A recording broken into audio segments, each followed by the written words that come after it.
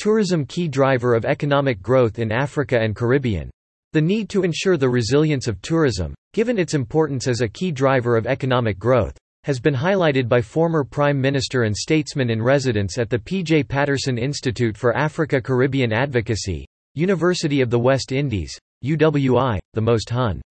Percival James Patterson. The former Prime Minister, who among other portfolio responsibilities also served as Minister of Tourism, was keynote speaker at today's opening session of the African-Caribbean Tourism Summit at the inaugural Global Tourism Resilience Conference, being held at the UWI Regional Headquarters, Mona. Mr. Patterson highlighted opportunities arising from the industry and the importance of building on the historical link between the Caribbean and the African diaspora.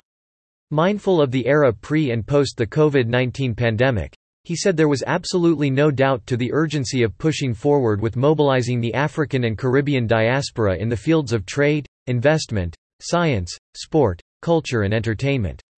In that regard, Mr. Patterson said, "To find lasting economic solutions we must look to one of the key drivers of growth, tourism, and we must do so across Africa, the entire continent, and in the Caribbean.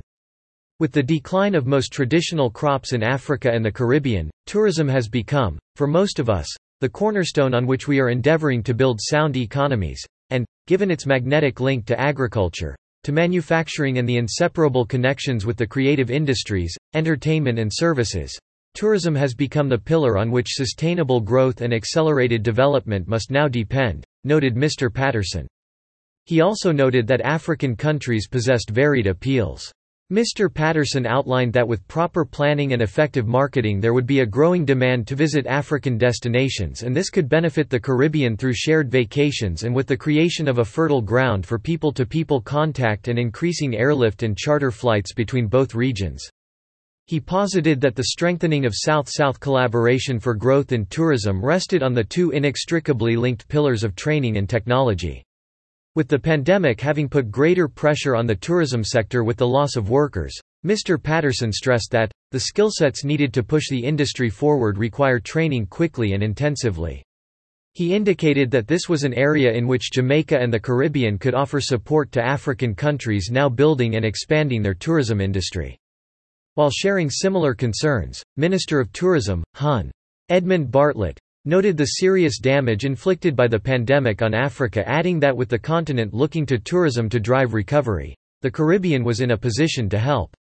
They are the new frontier for their learning the art of entertainment and utilizing the culture to add value to their economic well-being, and the Caribbean can help. Mr. Bartlett added, "We can also be the bridgehead to the richest and most lucrative market for tourism in the world, North America."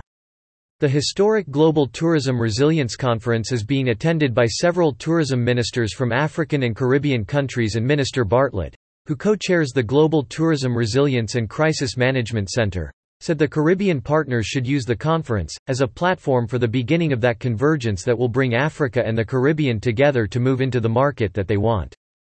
He noted, however, that while Africa was open to receiving more, the Caribbean also had the capacity to receive even more from Africa, and the conference would explore how there could be a full interchange and create areas of convergence in various aspects of tourism activities.